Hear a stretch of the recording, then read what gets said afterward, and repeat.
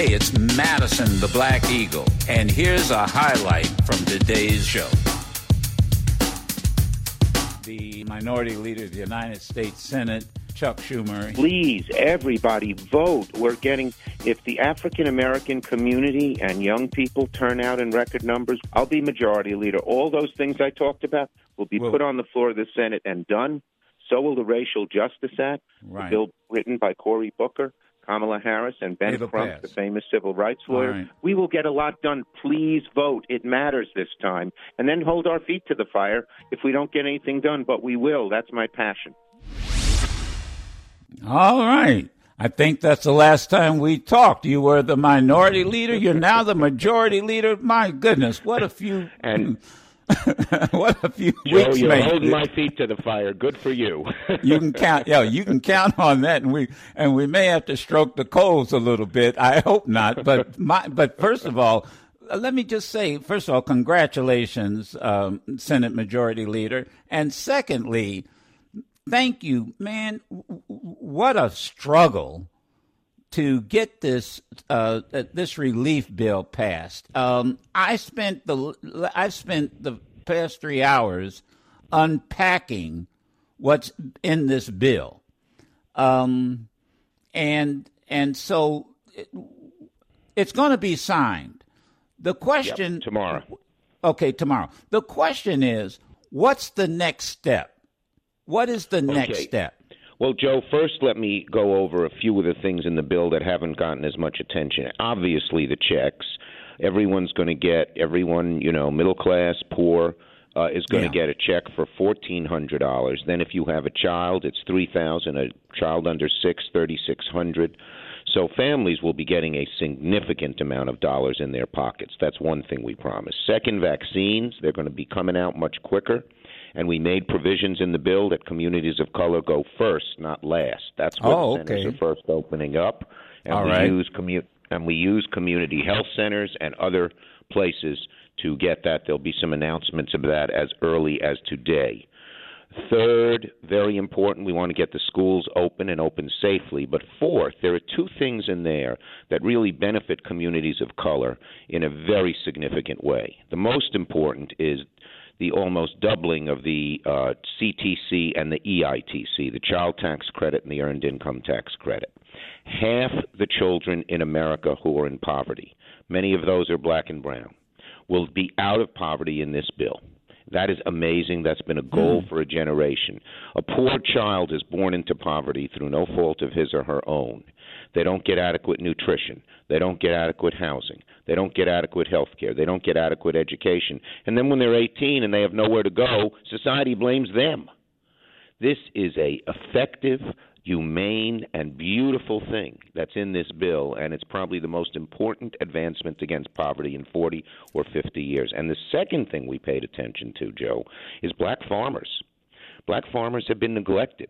In fact, I was told, I think by Jim Clyburn yesterday, that the amount of land a black farmer owns today is less than the amount they owned 100 years ago. Absolutely, absolutely. And we had John Boyd, who was on our show, I think, yesterday or the day before, bringing up and responding to Senator Lindsey Graham's comments, where he thought it was reparations. He equated it to reparations. And let's just put it like this, Joe.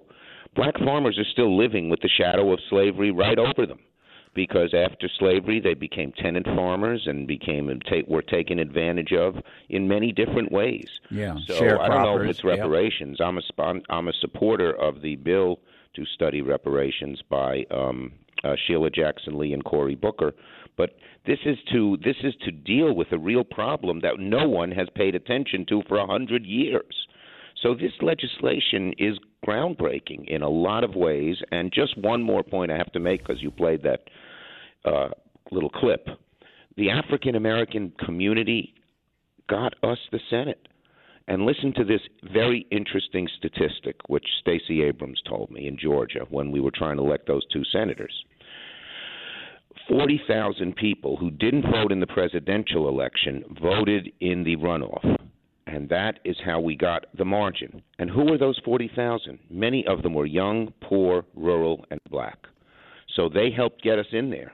And bottom line, we owe them. And some of these things are things we got a long way to go. We do have to put the Criminal Justice Act on the floor, and I will.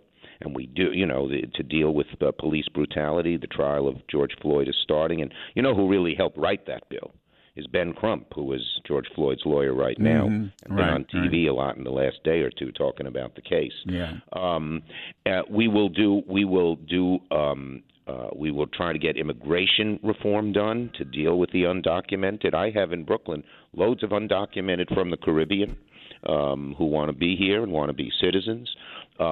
We will put on the floor voting rights for sure. That's one of our highest priorities. And that was going to be my next question. And these Republican legislators are doing is racist. It's despicable, taking away the rights of African Americans and poor people to vote. Yeah, the John Lewis voting rights bill. Now, what will it take to get it passed in the Senate? Now, are we talking about a supermajority? Are we talking about a single vote? What is it really? What is it going to take? Okay, well, we have to. Let me start out by saying we have to get it done. Not only the John Lewis bill, which is H.R. 4, but H.R. 1, which we've now labeled S1, because H.R. 4 may not undo the evil things that the Georgia legislature is doing, that other legislators. Just to give your listeners, a flavor of this.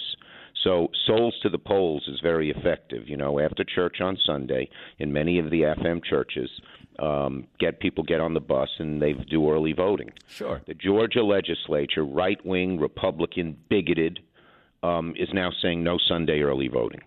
And they're doing this across the country, not just in the South. All these Republican legislatures are making it harder for people of color, for poor people, for students, young people to vote. We have to undo that or we'll lose the majority. So how are we going to undo that? Well, if we can get some bipartisan support, great. But if not, our caucus will meet and we will figure out how to get it done. Failure is not an option. One, and I know we have limited time, but we always take advantage. I have two more issues. One is, and it's a pet of mine, and I help push this in the House, and that is the anti-lynching bill, Senator. I've got so many clips. I've got my good friend Steny Hoyer, and others that got it through the House. What will it take? Here's an opportunity to do something that hasn't been done in 260 years. Yeah, we may get some bipartisan. As you know, Kamala Harris championed this when she was a senator.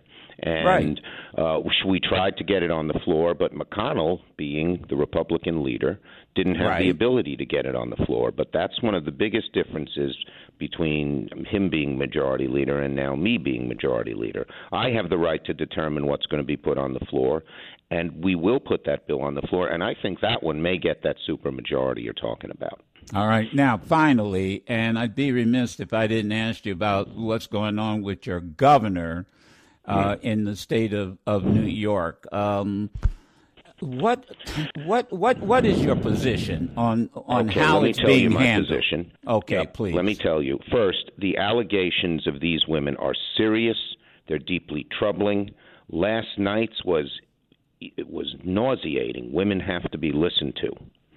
I've long believed, Joe, that sexual harassment is never acceptable, can't be tolerated.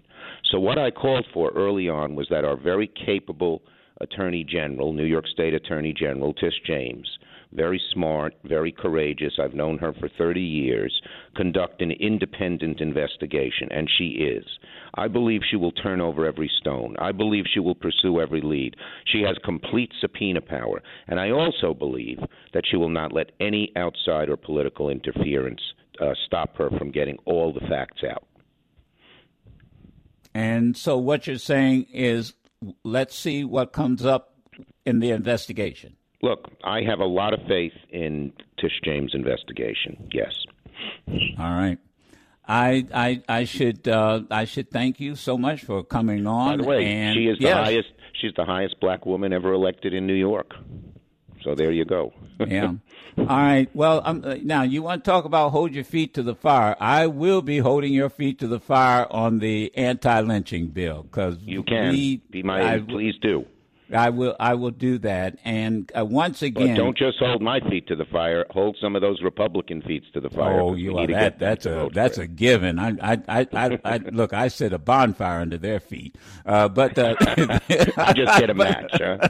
Just a match. But let me say first of all, congratulations, because this was not easy, and I don't know. I got to ask you about leadership. Manchin of West Virginia. I mean, what did you say to him to finally get him to turn around, or was it the people of West Virginia that turned him around? No, I'll tell you. I mean, look, we have a very broad caucus, ranging from Bernie Sanders to Joe Manchin. I have a leadership team, and I meet every Monday evening, and Joe Manchin's on that team, and so is Bernie Sanders and Elizabeth Warren and Cory Booker.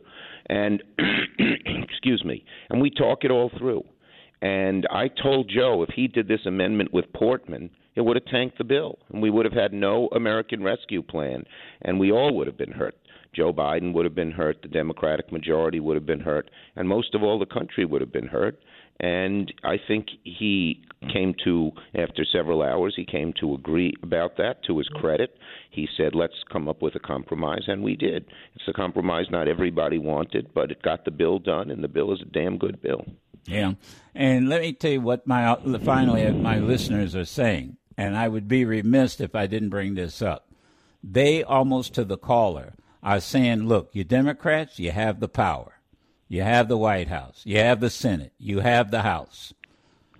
Damn it, go for it and play hardball. I mean, that's exactly what my listeners and callers are saying. Joe, I have said we have a economic, because of the sad state of the country, political, we want the Democrats to succeed, and moral, helping people who need help. When we have that, we have an obligation to do that, and I will fight every day to get as big and bold action as we can. All right. We'll leave it at that. I look forward to our next conversation, Senator. Thank you. I look forward to the match.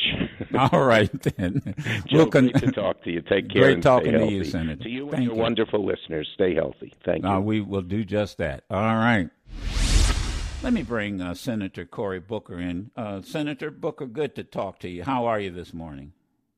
I'm very good. Very glad to be talking to you, and you know how much I appreciate that you are focusing on so many important things that often don't surface to the top of the discussion.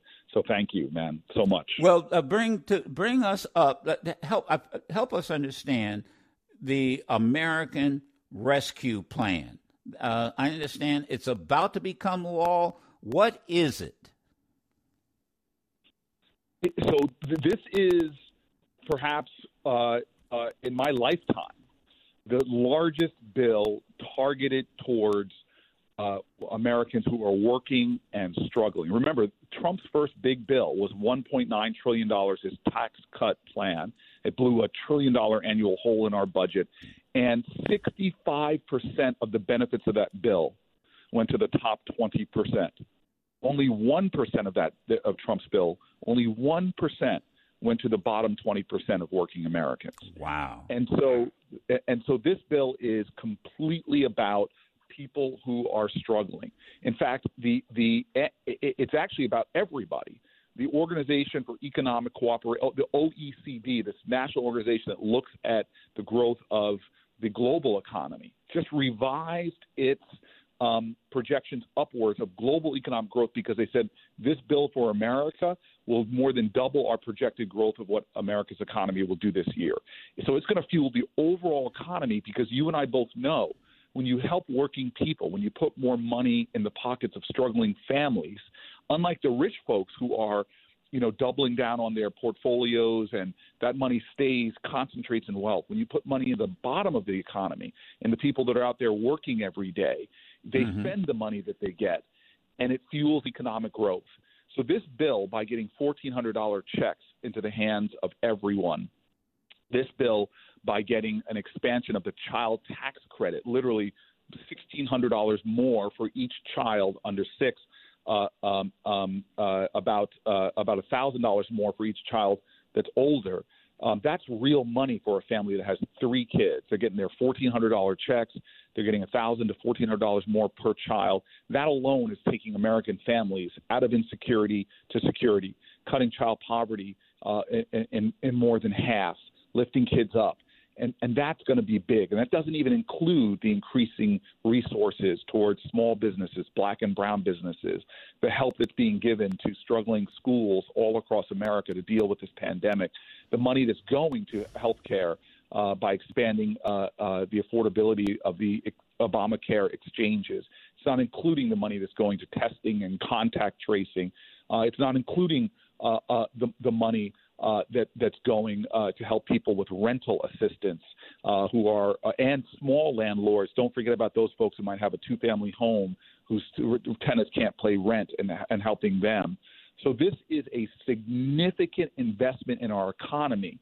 And economists both globally and here in the United States are saying this will really supercharge the overall American economy. And I'm very excited and very proud that we were able to stick together in the Senate and get the 50 votes necessary to get this done. Let me ask you another, and I appreciate you laying it out the way you just did. Can you explain this argument that's going on now, particularly with Manchin and the whole filibuster? Now, I know the history of the filibuster, which, goes back to post-Civil War, but that really was put in place to benefit, the southern states. Why is it a problem in modern time in this Senate? Look, I just want to get here because you've been talking about it. I know we are struggling in this Senate and in this country with the strangulation of racism that still continues to hurt not just black folk, but all folk. And it is manifest in the Senate with rules that really were sharpened during the fight against civil rights. The so-called filibuster is not a constitutional part of the Senate.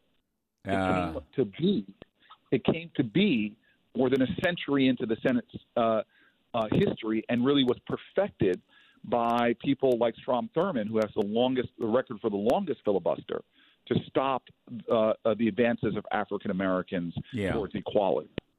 And so here we still have this racist legacy. Yeah, and I've got 30 seconds, but basically, go ahead. No, that's our fault. And I know you've got to go, but can we get you back at a later point? I'm going to tell my folks. Let's come back soon, Joe. I appreciate it. I'll come back on.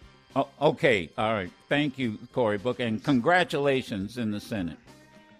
Thank you. Thank you so much.